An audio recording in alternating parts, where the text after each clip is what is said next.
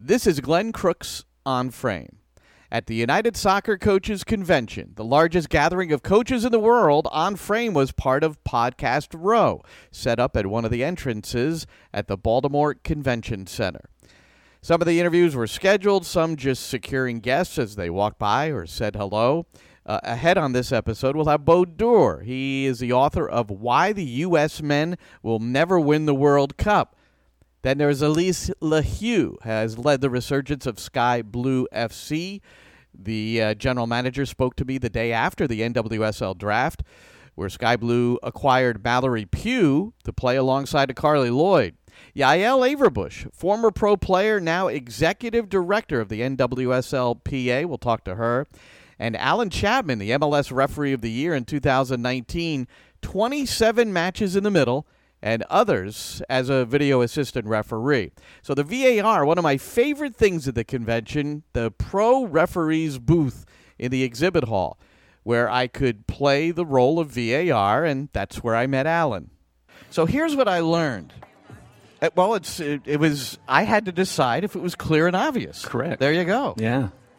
What's the definition of that is sometimes blurred, but what's clear and obvious for you may be not clear and obvious for me. So that's where it gets crazy because we're in a way we're trying to take some of the human element out of it, and just the science is telling us this is a goal, it's not a goal thing, but in truth, that's not the case. There's still that subjectivity. Exactly, and obviously there's areas for improvement. There's training that we go through to try to clarify what is clear and obvious. It's very interesting. I think we've done a great job at MLS level as far as implementing it and being the driver as far as the leagues, as far as implementing it in our league. The other leagues kind of climbed on board after we got into it. So. Well, I know EPL contacted MLS and Pro and just to decide, see if they could, get some help. And it seems like they need some help presently. And clear and obvious, as again, there's two things. It's clear and obvious, which is defined. I went on the EPL website. It's defined very clearly, that this is a big part of their decision process as to whether to overrule a call or not. But we also see that the referee is not going to the monitor to the extent that certainly not to the extent that it happens in MLS. So how do you read both of those things?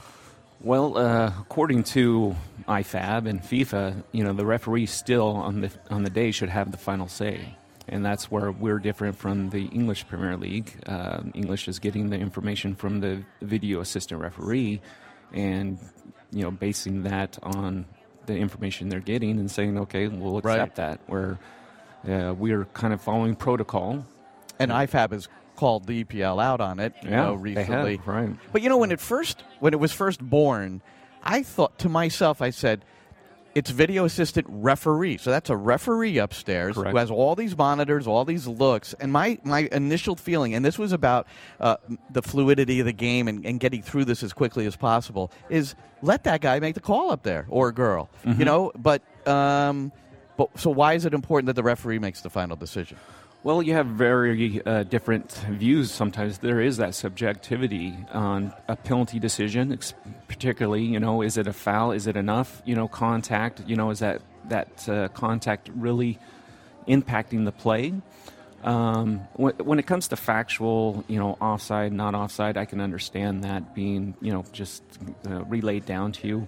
Goal, no goal. Did it cross the line or didn't, Why do referees need to go look at that? But we found here in MLS it's better to sell the decision to the fans that the referee has gone and looked at.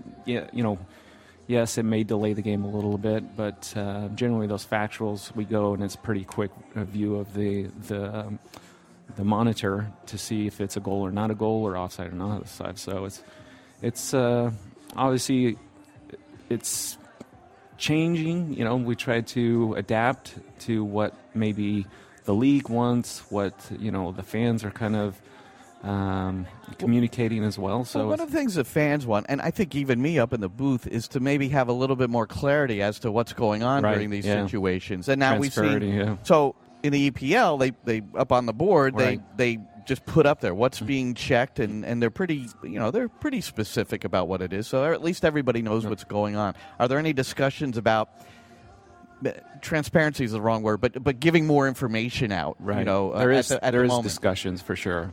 I think broadcast on TV, they have maybe the same views that we are seeing, but not in stadiums. So I know there are talks going on as far as trying to make it a little bit more visible to, especially in stadium.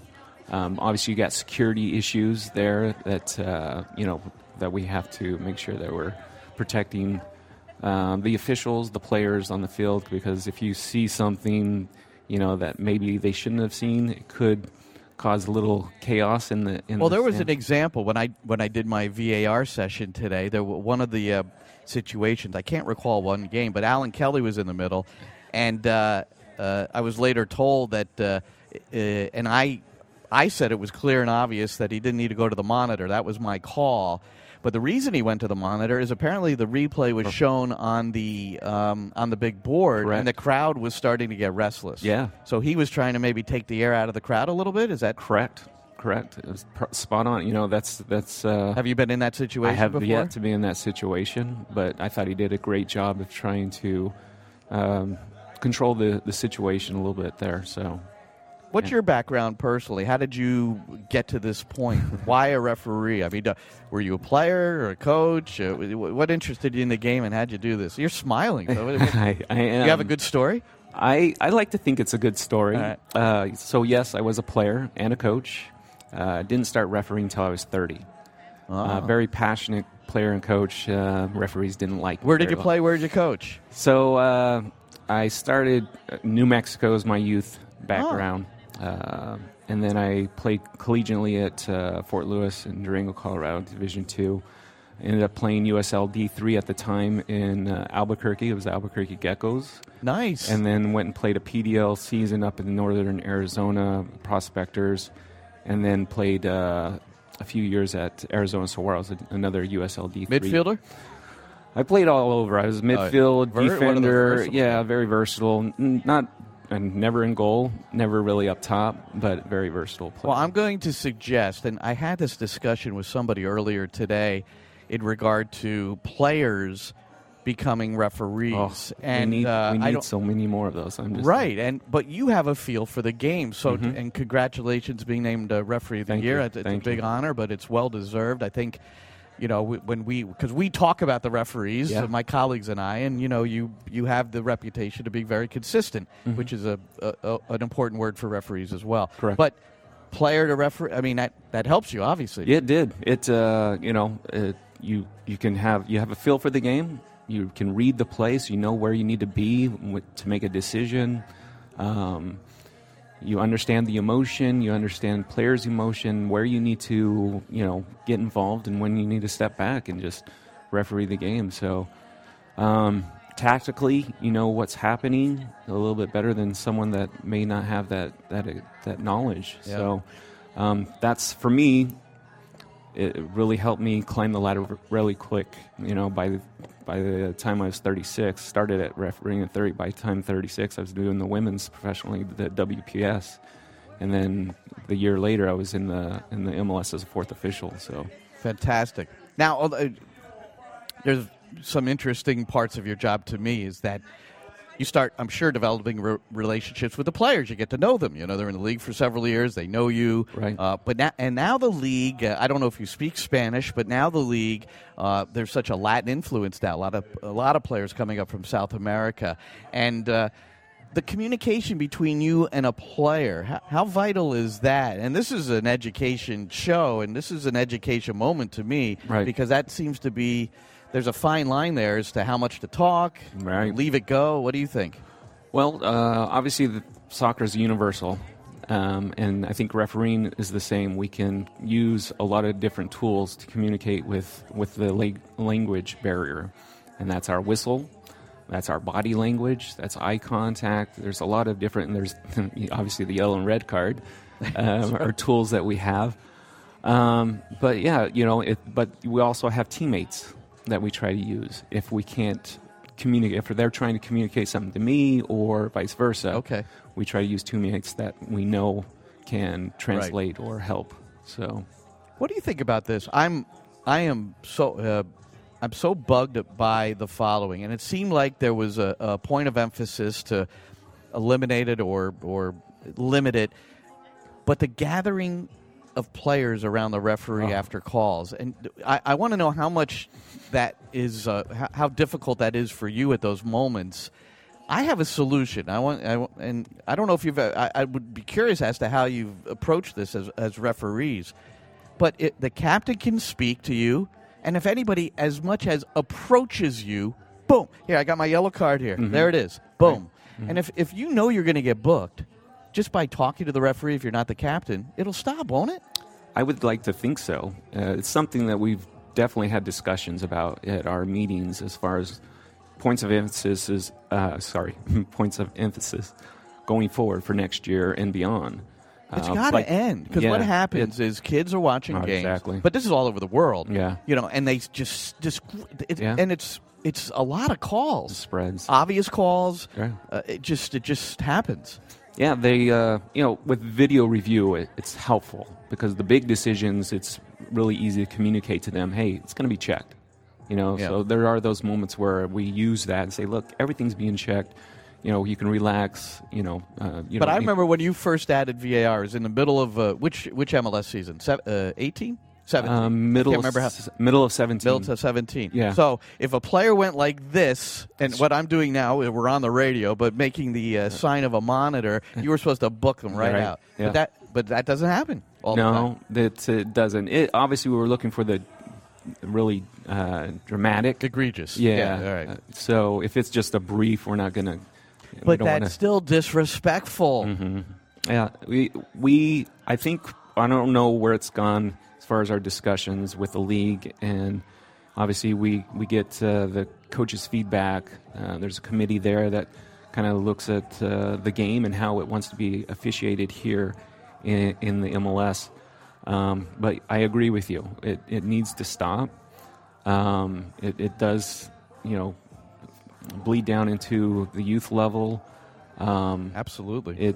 It may come to just, a coach previous years also, we were giving yellow cards for kicking the ball away, right? Oh, right. Delaying the restart was huge the last Right. couple of years. Right. Kicking the ball, that's a yellow card, It's a stupid yellow for them. Yeah. And if we did this, I think that could impact the future of the game, and players will let's move on. Let's play. The spectators don't come to watch you argue with the referee. They want to see you play on the field. They want to see your skills, and let's go on, let's get on with it. So all right, final thoughts. Okay. And you're not going to answer this, but I'm going to ask you anyway. Who's the chirpiest coach? Come on in MLS.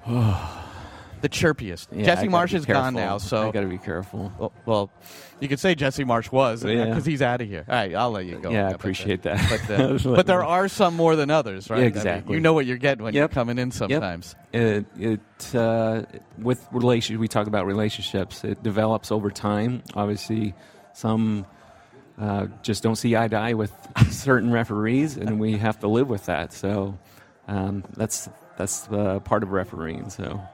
Well, Alan, it's certainly a pleasure to sit with you for a few minutes, and I thank you so much. I know your duties were over at 4 o'clock over at the booth, and plenty of time. You hung out and got a chance to talk to you about appreciate VAR. it. We learned a lot today. I hope so. Yeah. I'm here to educate. So. All right, Alan. All right, thank you. All right, we'll see you at Yankee Stadium someday soon. All right, sounds good. A chance to show that referees are human, too, at the United Soccer Coaches Convention. Women's soccer, well represented as well in Baltimore, and I invited the Sky Blue FC general manager to discuss the draft, the club, and the NWSL and more with me on the convention floor. So we're here on Podcast Row with Elise LaHue, the general manager of Sky Blue FC, and it's the day after what was a fairly monumental day for the club and WSL draft.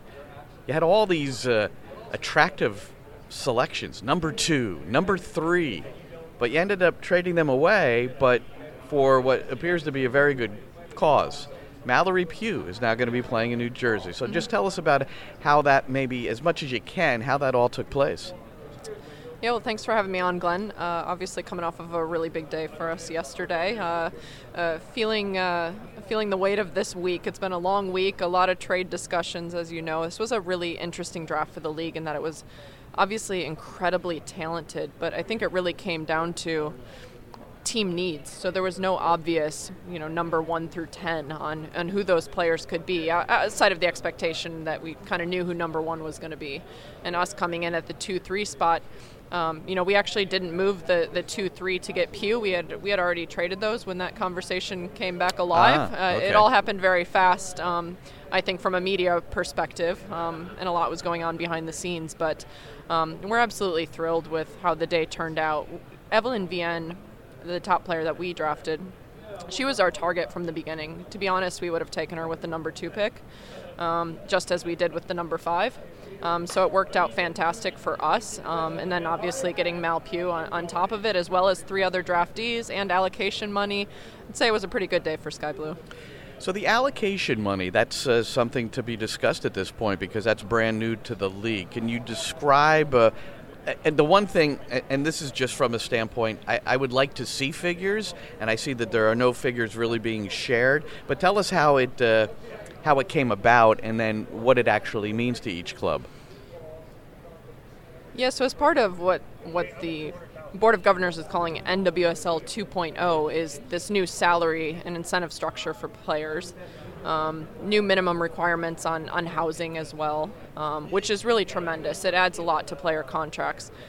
Part of our increased salary cap is also an additional $300,000 in allocation money that we're able to utilize.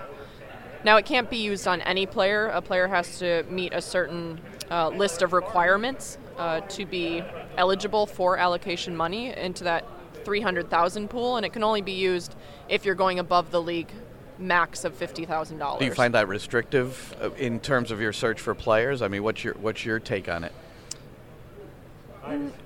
Not particularly. I think $300,000 is a lot to use in the marketplace right now. But what kind of criteria do the players have to fit into? No, it's having international experience. If you're an international player, you qualify for it. Right. If you're an American player, there's maybe a set number of years having played professionally. Okay. If you've played for your national team for a set number of caps. To be honest, I can't even recall all the criteria. It's pretty deep, and you have to meet just a certain number of them. So there's quite a few players that would qualify for additional money beyond the $50,000 under this new model. So that's a positive step, obviously, because you're able to go out and maybe get that international player when you weren't before. But the club still has to put out the cash. So that's not always a guarantee either, right? Right. It's not mandatory to use the $300,000. It's at the club's discretion. So, I've heard from some teams, I don't have access to the $300,000. Other teams I've heard, I've got $300,000 to play with this year, as if it's, Monopoly money. Well, how about Sky Blue FC? Where do you fit into that discussion? Our owners are absolutely willing to allow both myself and head coach Freya Coombe the opportunity to go out and try to obtain the best players for us. Obviously, Sky Blue, we've been in a rebuilding phase as a club off the field. Coming off of last year in the draft, we weren't able to bring in all the players that the club had selected. This year coming in, we don't feel that way, although it's important for us to make sure that we're bringing in players of high character, both on and off the field, that want to play for Sky Blue and want to be a part of this club. We have a big vision for where we want to go. We went from 9th place to 8th place last year and made some improvements, but, 7th place isn't the goal next year. We want to get into the playoffs, and with that, you've got to make some pretty big decisions and some pretty big roster moves. So I think if we are able to obtain the right players that are going to push us forward, I absolutely have access to using those funds in a meaningful way.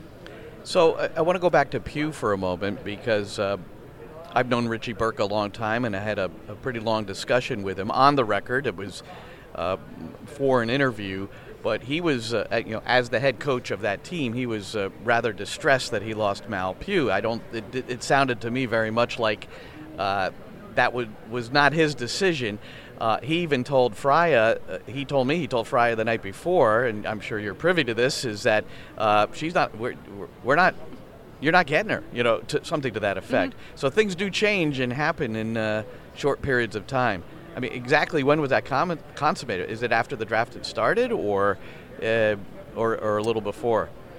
Yeah, I can't remember the exact timing. I was running around the draft room in the middle of multiple trades and trying to get Well, that's the best part of observing. It's like going from table to table. You see people, little offside chats. And probably looks like a chicken coop with us just running around. I think I loosely heard them announce the draft was starting, and I was still up talking about another trade and going, oh, shoot, it's 11 o'clock. It's go time. We've got to get this done. So it was an absolutely wild draft, probably the craziest one that I've ever been through, just in terms of the magnitude of the trades that were happening, the timing of them, and certainly when you include a U.S. Women's National Team player into that mix, it's a pretty big announcement. Tell us about Mal Pugh. I mean, she's someone that those who follow the game on the women's side are very familiar with. Where is she going to fit in, and what are the qualities that excite you about her?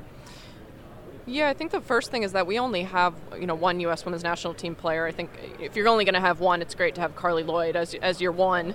But we know she's later in her career right now. I'm thrilled that she's with Sky Blue. I know she's going to end her career with us, and I'm excited for that. And at the rate she's going, it still might be another 5 or 7 years off.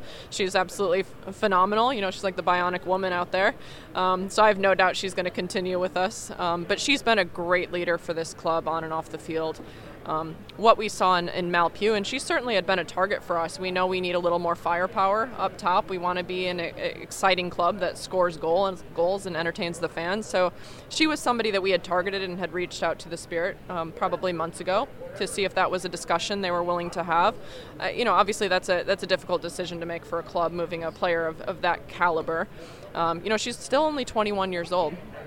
So in her we saw the opportunity for a phenomenal tandem with Carli. You have a player that's been 2-time World Player of the Year, sort of later in her career, and then a player who's 21 with a lot of experience, but really is only just beginning. I mean, Mal right now is at the age of players just coming out of college. So we see still tremendous upside in her. I don't think we've scratched the surface of what Mal Pugh can do.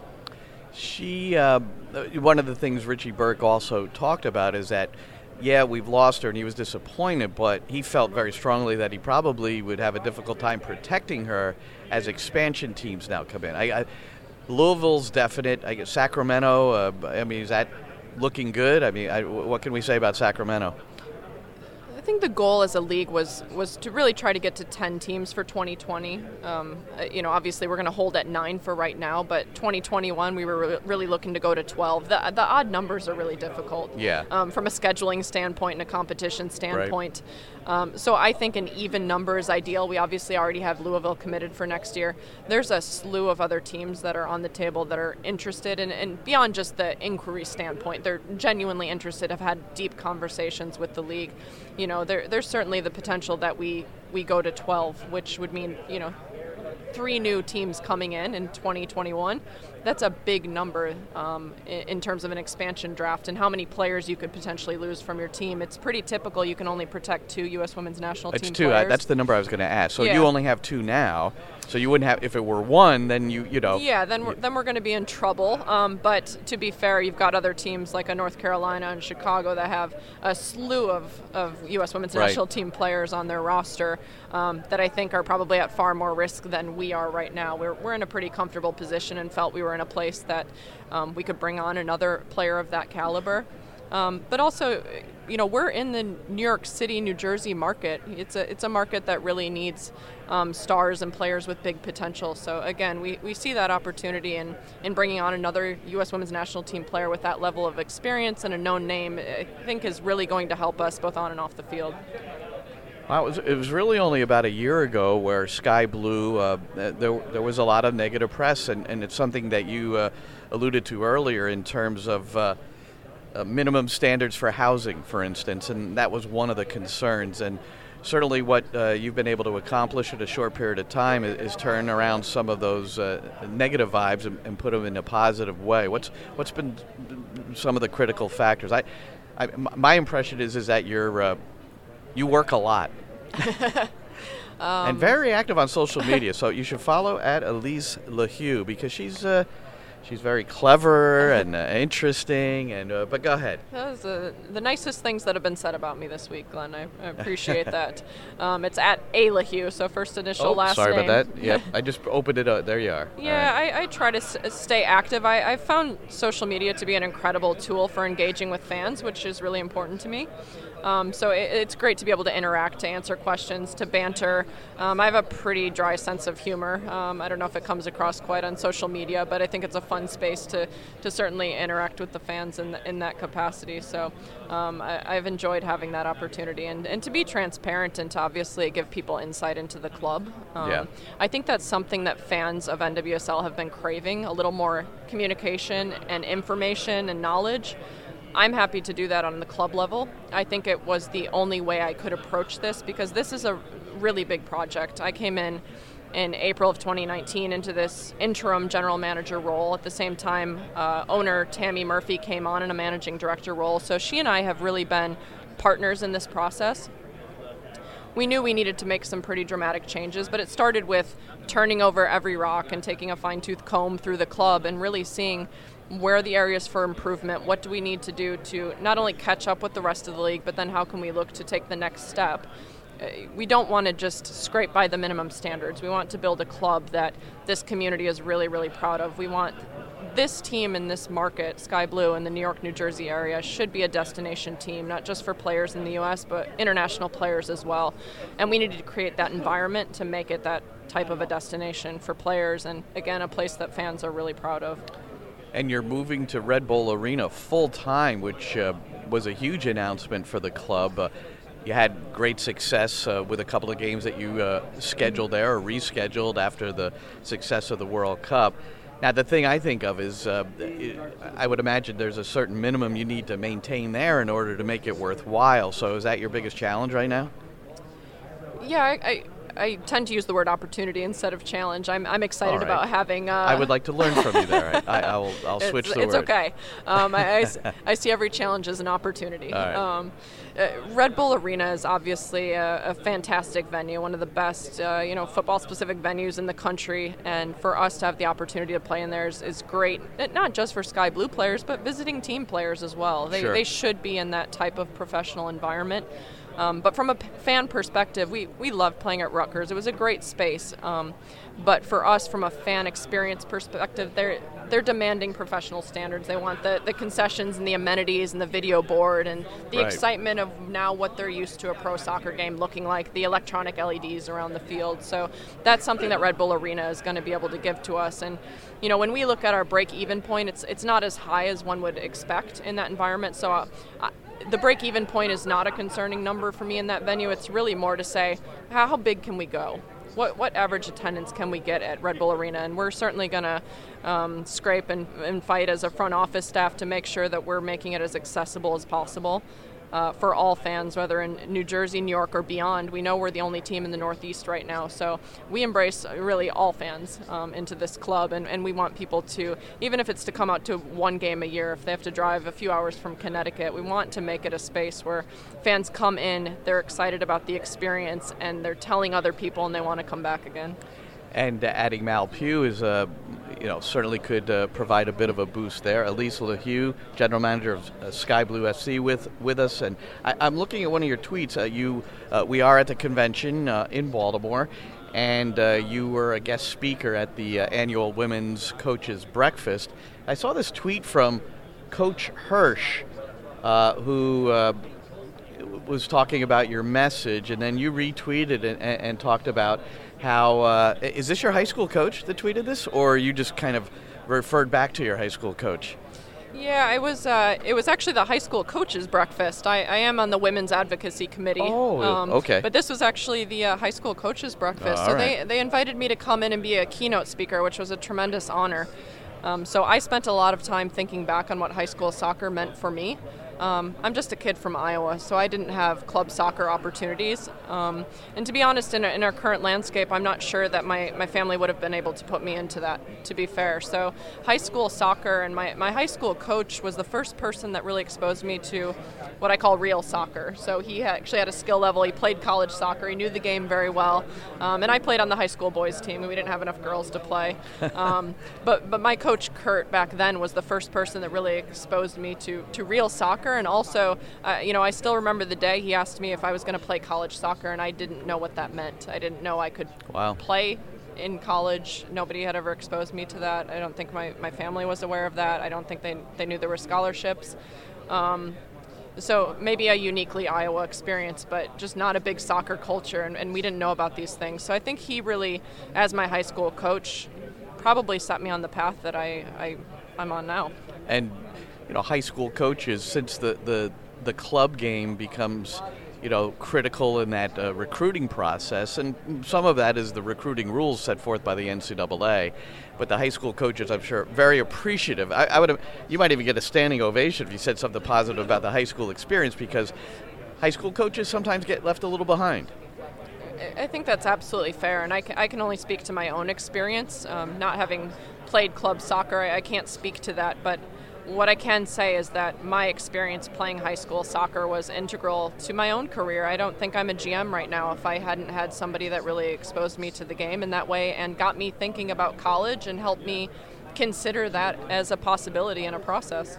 I wanted to ask you one more thing, because looking through what you've done and what you're currently doing outside of your GM duties, you're also a professor of sports business. Do I have that accurate? I mean, I say adjunct instructor. I don't have a doctorate, so I don't feel like I've earned the professor title.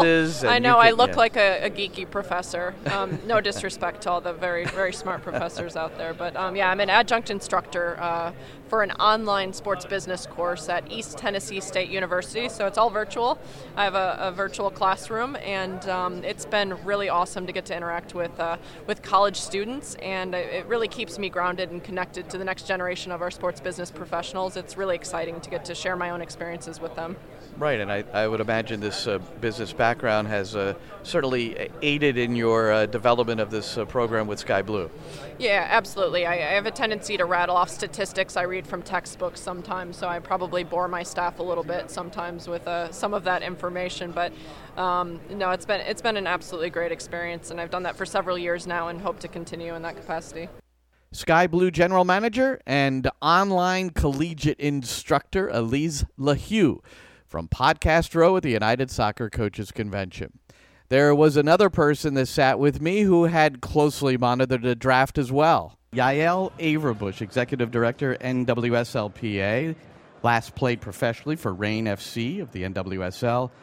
This is a young lady who wins championships. Teams that she plays on, they do well. 2009 title at Sky Blue, 2011 championship Western New York, 2015 FC Kansas City title, two-time national champion at UNC, 26 caps national team, and now in this really significant role as the growth of the game professionally here in the States continues. Yael, welcome. How are you? Well, thank you. You made me sound really good. Yeah, you were. And I just used the past tense. I'm sorry. Well, I'm offended. Well, Techne football. Am I pronouncing that correctly? Techne, but Techne it's a Greek word, so I'm not 100% sure. But what I say is Techne. Well, we'll go Techne, and that's you've got to follow Yael on Twitter and then get involved with her program. There's a player on my club team I want you to know that does your technical training religiously, and I can see it help. What's her name? I'll see if I can find her on the leaderboard. Kurnosh. Okay, yes. I know the name. Okay. So you'll have to... My most consistent people training with Techne, I recognize their names, so I love it. I just heard a description. Who made this description? They were talking about Gideon Zelalem, who has just been acquired by New York City FC. In fact, played in their exhibition opener last night, and it was Tab Ramos. And Zelalem has had some injury woes, and it's really he's struggling in his career right now, trying to get back. But what it really struck me, and it makes me think of you, Tab Ramos called him the most technical player that he has ever coached. Now, I only had you one spring in ODP in New Jersey, but that's the one thing that really has always stood out. You are one of the most technical players that I had ever coached or seen. So to what credit did you attain this, and now you're actually promoting it and trying to carry that on through the youth? I appreciate it. I think, I was really fortunate as a young player to have wonderful coaches and mentors where I grew up in North Jersey. And I was just shown so many things that made me get obsessed with becoming a master of the ball and spending time and keeping track of scores, crossing them out on my paper on my wall, and then trying again and beating those scores. And I think through that process, I fell in love with the ball. And I think especially as I went on in my career and realized how much in this game we can't control. So many things happen. There are all those ups and downs, but your technique is something you can always control as a player. Whether you're right and left foot, or even whether you can strike the ball well with different surfaces, control the ball out of different, coming from all different directions. That's all stuff that you can train on your own and control. So I, for those reasons, have a really special connection with the ball and what I've done over the years that I credit with allowing me to play at the highest level. So that's kind of what Techni is. It's the embodiment of all that I've tried to share with other players as well. But what techniques do you work on? What do you do with the ball? I mean, we do a lot of wall ball with the team I coach. They were required 2,000 touches a week, that sort of thing. Yeah, well, that's the exact thing. That's why you got to get the app. The app tells you what to do with the ball. Okay. So no, but it's that's a good question. That's what a lot of players always wonder. They say, what things should I be doing? And so in the app, what I've tried to do is focus on things that players don't need much equipment, don't need much space to do. So there's a shooting training session in there. There's some more functional type training, but a lot of it are things like juggling, dribbling, and wall work, things that can be done in kind of small areas, especially, coming from New Jersey in the winter. We have a living room training session. Literally, it's me barefoot in my parents' living room demonstrating. But these are all things that players can do, and there's... I try to remove the barriers. The bottom of the couch acts as a really good surface, but right? Parents get a little bit mad when you suggest that. So I just leave it up to the players to decide what they want to use as their rebounder. All right, Yael Averbuch, our guest here on the Coaching Academy. So talking about the specifics of technique, very important. But you carry a very significant role now in the women's game. Moving on from a professional career, I'd like to ask you about that, whether there's still something in there maybe that you might make a return. You were very transparent and open about ulcerative colitis, which really led to your demise as a professional athlete. And we've talked about it. My son has the same affliction. But here you are, Executive Director, NWSL Players Association, and the draft was today. So how did that go for you?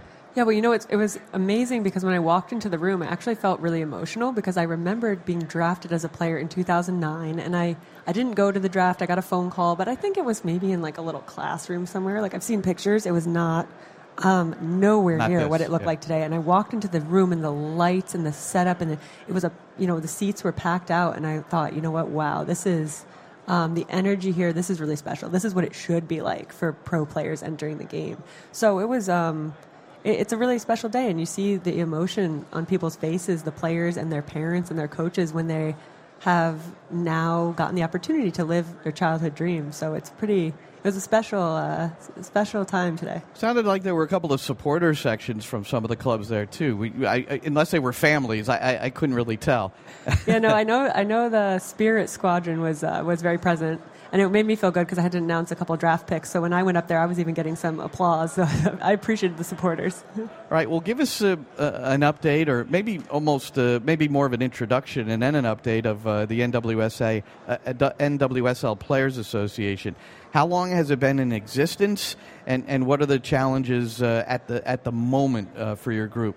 Yeah, so the NWSL Players Association actually just became an official union last year. So a little over a year ago. But prior to that, some of the veteran players, including myself, I was an active player in the league at the time, we started to just create a good chain of communication among the players. So that's when our organization really started, is can we have a couple player reps per team and really know what's going on at each of the clubs, be able to go to the league, get questions answered. And that evolved slowly over time to the point where we are now, which is, we work really hard to offer support to our players and to work alongside the league to continue to improve and professionalize the playing experience for our members.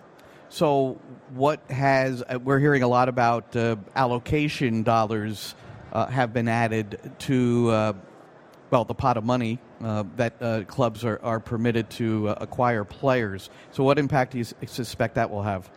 Yeah, I think, this the most recent rule changes really allow for the clubs to spend more money to create not only a better off-field experience, a better life experience for their players, but also to attract some of the best talent in the world, and that's what we want this league to be. Obviously, the number one goal of the league is sustainability, but at the same time, we need to be able to retain the best players who are here and attract players from other leagues, and the way to do that now in the women's game is to be able to entice a player financially, which I think is a really wonderful point in the women's game, that we've reached the time where a player may choose a club based on a really impressive financial offer. So what's your assessment of the current ownership group of the 9 squads and their willingness to outlay the kind of money to go after the top players in the world, or keep the top players in the world? Because we did lose Sam Kerr to Chelsea, but sometimes players want different experiences, but I suspect that was very much a money thing.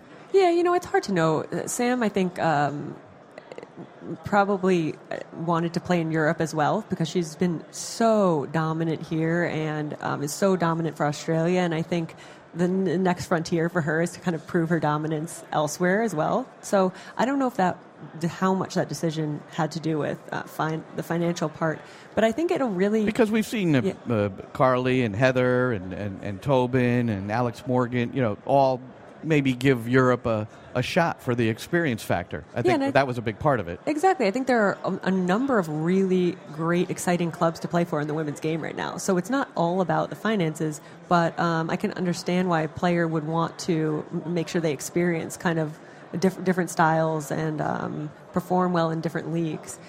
I think, we'll really start to see this year how that allocation money plays out and which clubs, really go for it and try to max out that extra spending capability. I know you can see right away, like a move like Reign FC's new relationship with Lyon, that's setting the stage for them to be able to really allocate some resources towards building up the team. So I think we'll see other teams doing the same in their own way. Now, can we get the league to actually give figures of allocation dollars that are traded? And, MLS does. MLS is not always transparent in their transactions, that's for certain, but we do at least see the allocation dollars.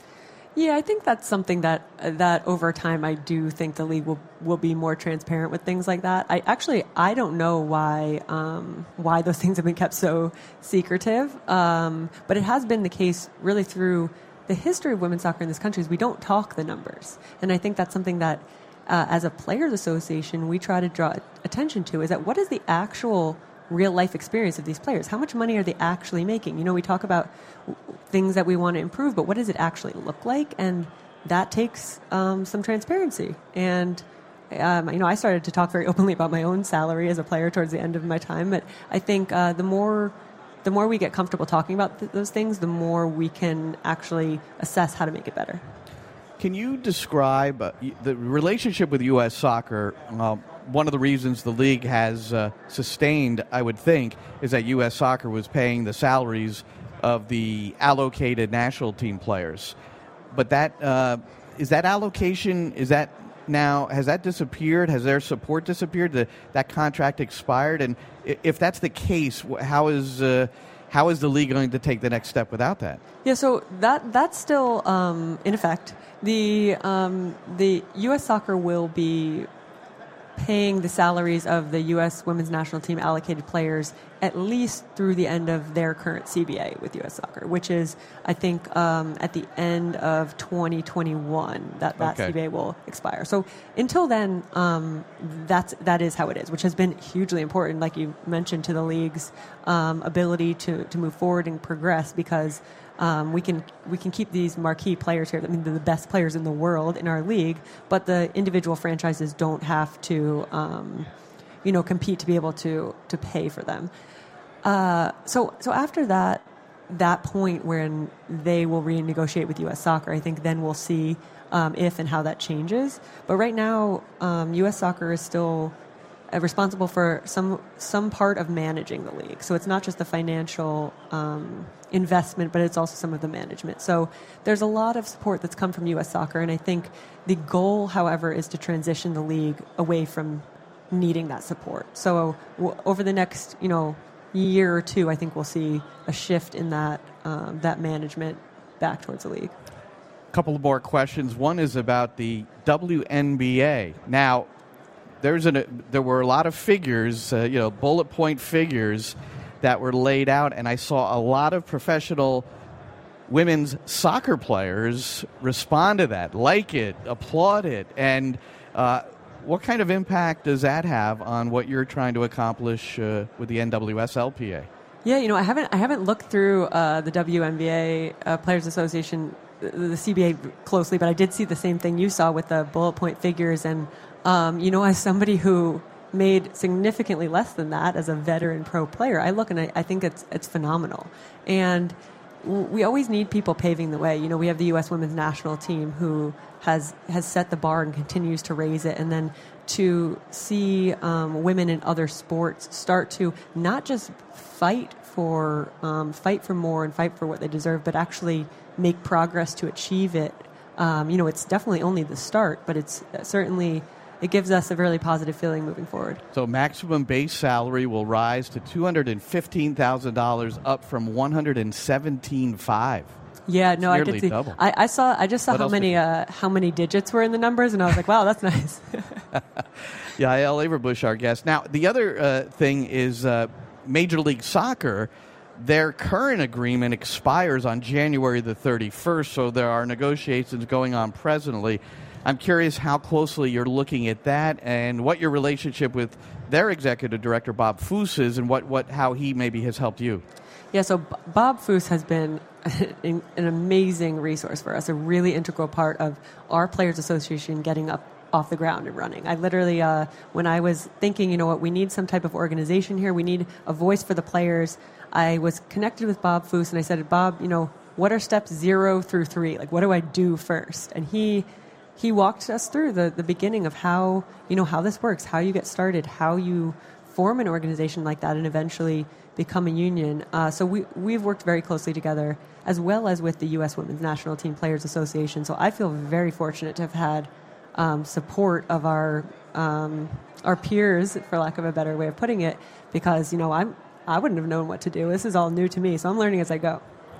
And are you watching it closely, how the players do in this negotiation? I mean, they're at advanced stages. They're talking about charter flights and abolishing allocation money, which you guys are just starting to acquire. So it's a different animal. Yeah, a different world. But it's interesting for us to watch their progression, because it kind of it gives us a little bit of foreshadowing of the types of conversations that one day, hopefully in women's soccer, we'll be having. So it's great to learn from them, because while they're much further ahead than we are, they also not too long ago were in the same place that we are now. So it's very instructive for us to watch. The MLS Players Agreement will expire on January the 31st. Bo Duer, he's a columnist, author, youth coach, and a youth referee, a regular contributor to Soccer America. So this one here was impromptu. I just snagged him as he was moving around the convention center. Wanted to talk about his new book that has a rather interesting title. You have a book. You're going to have a book signing, I learned in your chatting with people as they were walking by. Why the U.S. men will never win the World Cup. Correct. That sounds it's such a harsh title, but it's also got a little like, hey, I need to check this out and see what he's thinking. So how about the title of it first? Is that a strong indication about what's going on in this book? Well, yes, I made the argument perhaps a little bit too well. It's at one point in writing the book, I thought, oh my goodness, I've convinced myself of the whole premise. And it's really, the subtitle is a historical and cultural reality check. Now, of course, I could have made that the title. It probably wouldn't have got as much attention. So is the title a little bit sensationalist? Yeah, I guess so. But it's also it's meant as literally a reality check. And it was prodded on by the 2018 U.S. soccer presidential election, in which people said, oh, if we just change this, then we're going to be world beaters. And I would think, well, it's a lot more complicated than that. And so I said, well, it's complicated enough that I should probably write a book about it. And so I did. Well, there's a lot to feed off of that first answer. The 2018 World Cup, I have to tell you, the first thing that comes to mind now is something that was said recently by Jurgen Klinsmann, who was dismissed along the way, where he said if he were the coach, not only would they have advanced to the World Cup, but he thinks he could have guided them to the semifinals, which I found somewhat curious, considering that I think he lost the team at Mapfre Stadium, where Columbus Crew call their home, and where the U.S. men's national team is at a great home against Mexico, losing 2-1. And he threw under the bus not one, not two, but three players after the game: Michael Bradley, Jermaine Jones, and John Brooks. And I know Brooks wasn't happy. No. So I think he may have lost the team that night, yet here he is claiming that he could have taken him to the semis. What was your initial reaction when you read those comments? Klinsmann is the prime example of the quick fix that people have fallen in love with. It was, let's just bring this coach in. Well, that coach is not going to change the talent pool. And the talent pool is still not up to speed with everyone else. You look at Christian Pulisic and how much we invest in him. Other countries have several Christian Pulisics. That's why Christian Pulisic doesn't always get playing time at Borussia Dortmund or at Chelsea. He has to really fight for it. And yet he is by far the best U.S. field player. Other countries, England has a lot of players fighting for playing time at their respective clubs, including Chelsea, including Borussia Dortmund right now. And so I think it's sort of just a mistake to think that one person can come in. There's no coach can come in and make the national team reach the semifinals. That is simply not going to happen, and that's something that people are a little bit delusional about. I think, if anything, the U.S. has probably overachieved in a lot of World Cups. Of course, reaching the quarterfinals in 2002 with a lot of people rounding in the shape at the right time. Reina was healthy. O'Brien was healthy. Tony Santa was having a career year. And even then, they needed a little bit of luck to reach the quarterfinals with a very good team. Since then, they've reached the round of 16 several times, and that's good. That's a reasonable goal. I think that the U.S. The name of the book is why the U.S. U.S. men will never win the World Cup. It's not why the U.S. men won't win in Cuba or Canada. Those are reasonable expectations that we should have, and those are things that maybe you can blame on one coach. But to say, if I'd been coaching, we would have reached the semifinals, even if he hadn't lost the team wasn't there.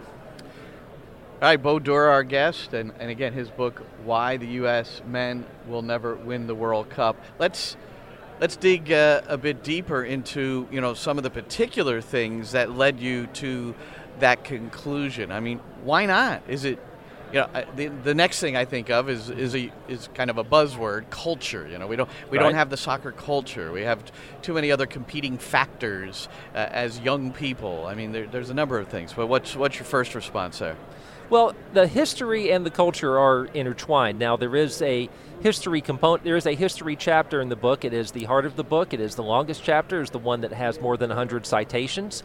This was not something I did just off the top of my head. This was a lot of going back, checking results, checking anything that I thought I remembered. I went back and double-checked and dug through some interesting newspapers. I have a clip of the St. Louis Post-Dispatch when they found out that the U.S. had beaten England in 1950, and that story is alongside the picture of a guy who looks a bit like Babe Ruth who caught a 45-pound fish. So that tells you that there were people who have been interested in it over the years, and there are two ways to look at U.S. soccer history. There's the heroic version, in which there are people who kept soccer alive against all odds.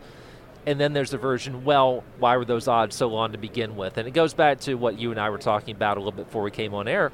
In the 19th century, the colleges could have gone with soccer, they could have gone with rugby, and instead they went with this weird sort of thing where they painted a bunch of lines on the field and invented the forward pass.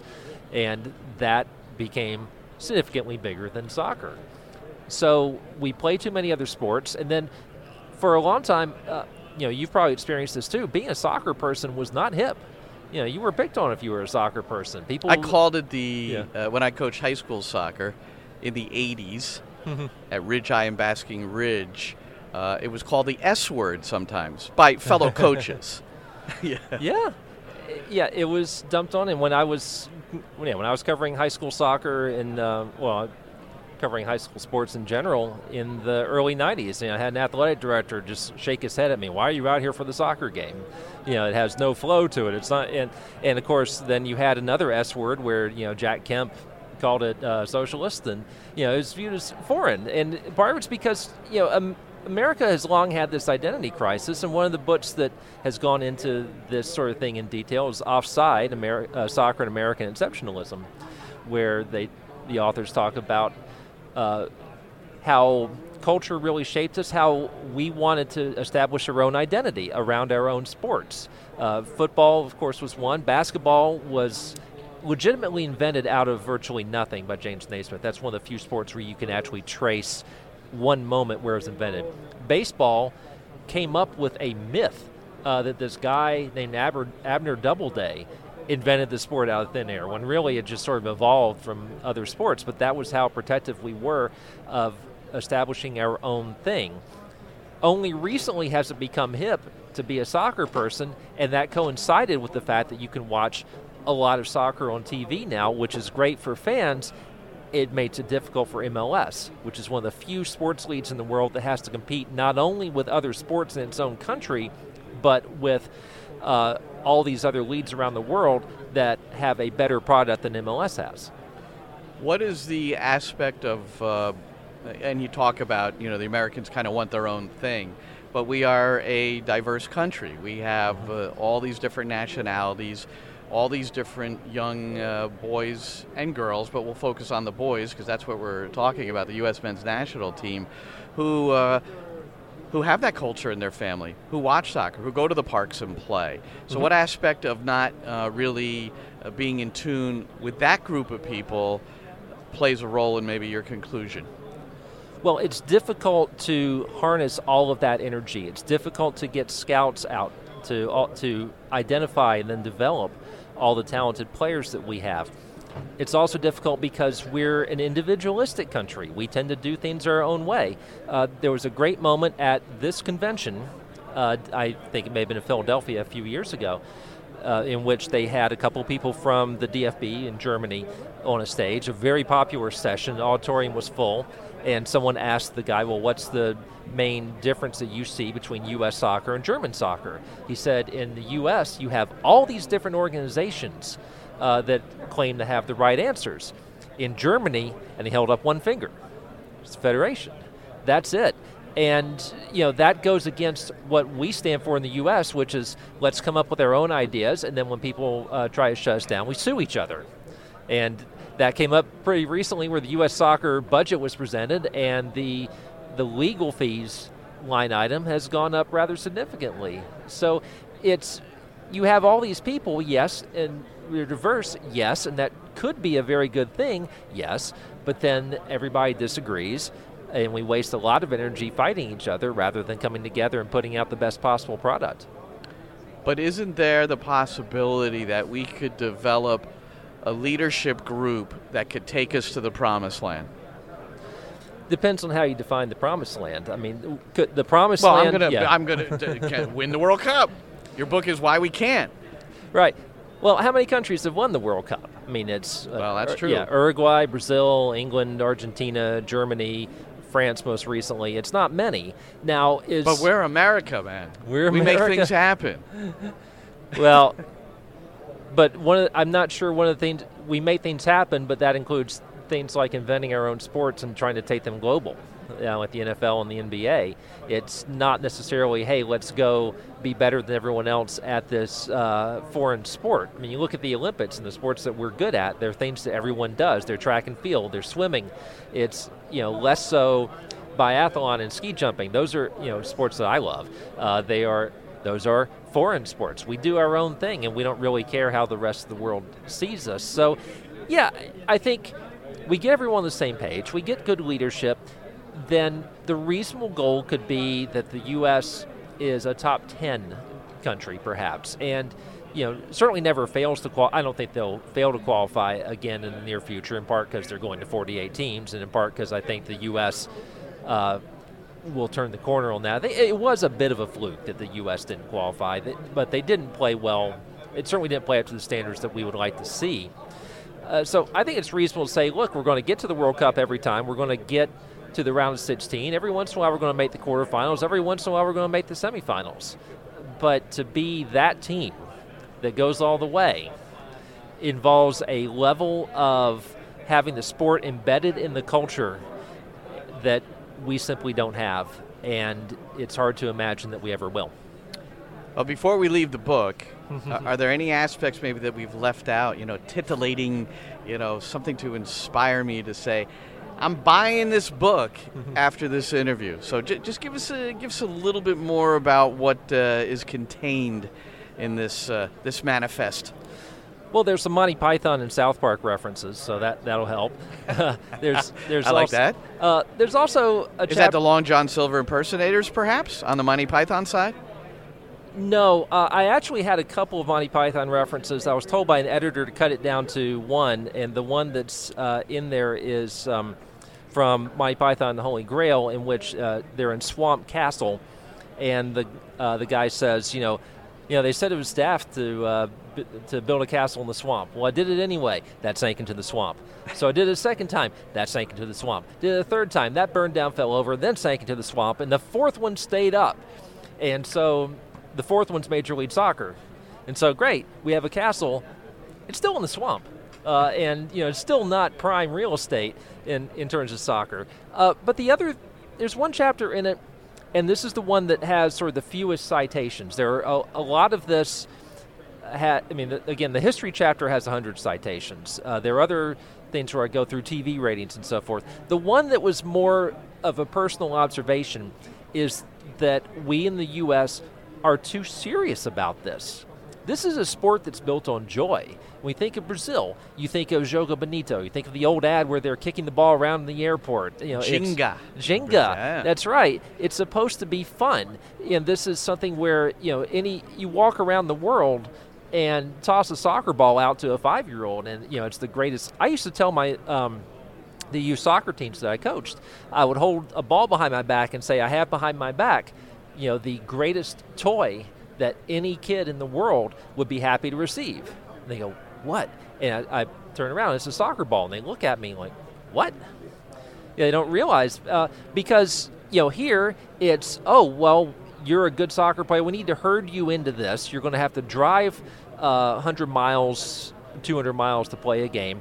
Your parents are going to have to spend a ton of money, and that's what we do. And the rest of the world, it's fun. It is. And I think that's one reason why the women's team has succeeded. There is a chapter about whether the women's team is going to continue to be successful or whether some of the same issues will catch up to the women. I think in that case, the U.S. will always be a contender. You can't expect them to continue to win championships and you've seen the results in our youth national teams on the women's side. They're certainly not as good as they used to be. So some of those same issues are going to catch up on the women's side, and on the men's side, we fell behind. Every other country in the world has a head start on us. In women's soccer, we had the head start. It's only going to last for so long because the rest of the world will be there. And in men's soccer, it's kind of like a marathon where the finish line keeps going farther away. Would the U.S. national team of 2019 or 2020 beat the U.S. national team of 1990 that qualified for the World Cup? Probably. But would the French national team of 2020 beat the French national team of 1990? Sure. So, but one thing I keep telling your SiriusXM colleague Jason Davis, who keeps saying, "Oh, this is so dreary. This is so dreary." No, it's a fun book because, again, the Monty Python reference. I guess I do have 2 Monty Python references in the book because I talk about how, being the fan of the underdog can be rewarding. Because then you start to treasure everyone. You think of it like a third-tier club in England and how they treasure that FA Cup win over Manchester United they had once. In the U.S., we can treasure beating Mexico in the 2002 World Cup and several other times, but most notably in the 2002 World Cup. We can treasure that in 2009, Spain came in with this epic winning streak in the Confederations Cup, and we beat them. And deservedly so. It was a fantastic performance. So we get to treasure those, and when things aren't going so well, in the English terraces they sing, always look on the bright side of life. That's what we need. That's the mindset we need to have to get through the bad times and really appreciate the good times, because we forget what an accomplishment it was to win those games that we have. We are on the floor of the Convention Center at the United Soccer Coaches Convention in Baltimore. I guess we're in the Baltimore Convention Center, downtown. Bo Dorr talking about his book, Why the U.S. Men Will Never Win the World Cup. I assume that's available Amazon.com and the typical sources, or not? Tell us what's the best way to buy this thing? You can go to Amazon. You can go directly to the publisher, Roman.com. It's ROWMAN, like Roman.com. It's Roman in Littlefield. You can Barnes & Noble, everywhere else everywhere you can get electronic books, it should be available. So if you prefer to be a Kindle reader or a Nook reader or an Apple reader, you can get it that way as well. So the one place it's not really available is in your local bookstore, because, well, unfortunately, local bookstores are falling on hard times, although I am excited to do a signing this afternoon at a book and record store just down the street from here. But, yes, so you can certainly order it online. A book and record store. Book and record store. I like records, man. I'm gonna. Yeah, records have made would you have ever have guessed that people would be buying more records than CDs today? So, and there are people who want to buy print books instead of electronic books. And good news is you can get that. But I also want to read newspapers, and this is a terrible time for me. I have to say, I love newspapers, Bo. Yeah. Well, I spent a better part of my working life at newspapers, and I miss the serendipity of being able to flip through a newspaper and just see what was in there, and I miss the serendipity of a bookstore. I don't hang out in bookstores as much as I used to. But the good news is that we can be on something like this, and I can tell you about this book that you might not have seen on the shelves of your local bookstore, and you can find it rather easily and have it on your door in 2 days. Now, you before you leave, you're also a columnist for Soccer America, which is really the Bible of soccer information. Those boys continue to do an unbelievable job. Paul Kennedy, Mike Wataya. They really do. You wrote something not too long ago, and with the video assistant referee debated ad infinitum these days, especially with what's going on in the Premiership. But it wasn't always accepted well in Major League Soccer. Although Major League Soccer looks kind of good now because they're considered like the league that's doing it right, compared to the Premiership. Yeah. But you wrote something, and I don't have it in front of me. Was it cricket? You wrote that there's a sport that does it better than any other. Was it cricket? Yeah. And explain it and how that could help us on the soccer side. Well, it actually shows what we can and can't do, because cricket has fairly significant video review. They simply go up to a video umpire who looks at all these different things and then says to the umpire, okay, here's what happened. And the call goes up when there's something that they can't see. So they don't have this stigma of saying, oh, well, you just took authority away from someone. No. In cricket, for one thing, they're looking at objective things, and you can break it down fairly easily. For the most part, I mean, what they'll have, the toughest call in cricket is what they call leg before wicket. If the ball hits the batter's leg and the leg is blocking the wicket, then that batter is out. They have the technology to look at the flight of the ball to see whether it was on track to hit the wicket. Look at it from a couple of different angles. They also have a sonic thing that tells whether there was contact with the bat, because if it makes contact with the bat, then it's okay.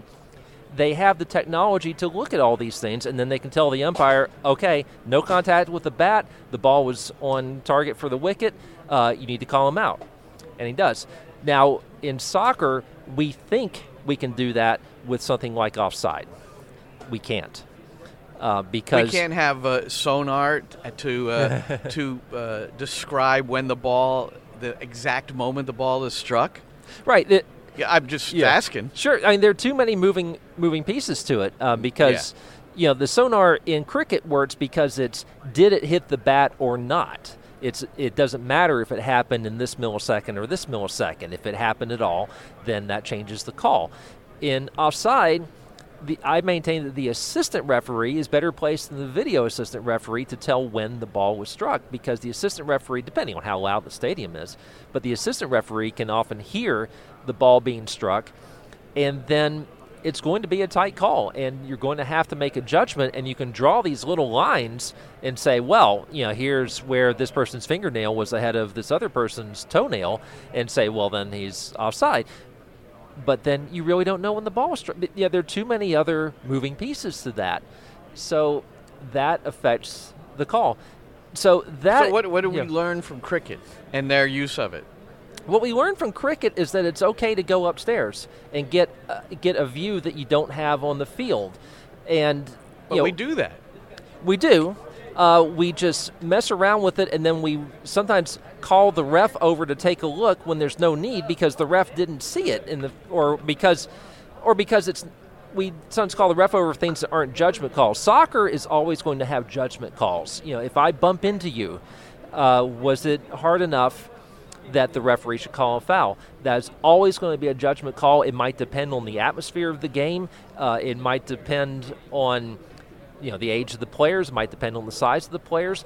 You can't just look at it and say in black and white, this is or isn't a foul. The one place that soccer does use technology well is goal line technology, because that like the ball hitting the wicket or hitting the leg in cricket is a yes or no decision. Yeah. Right.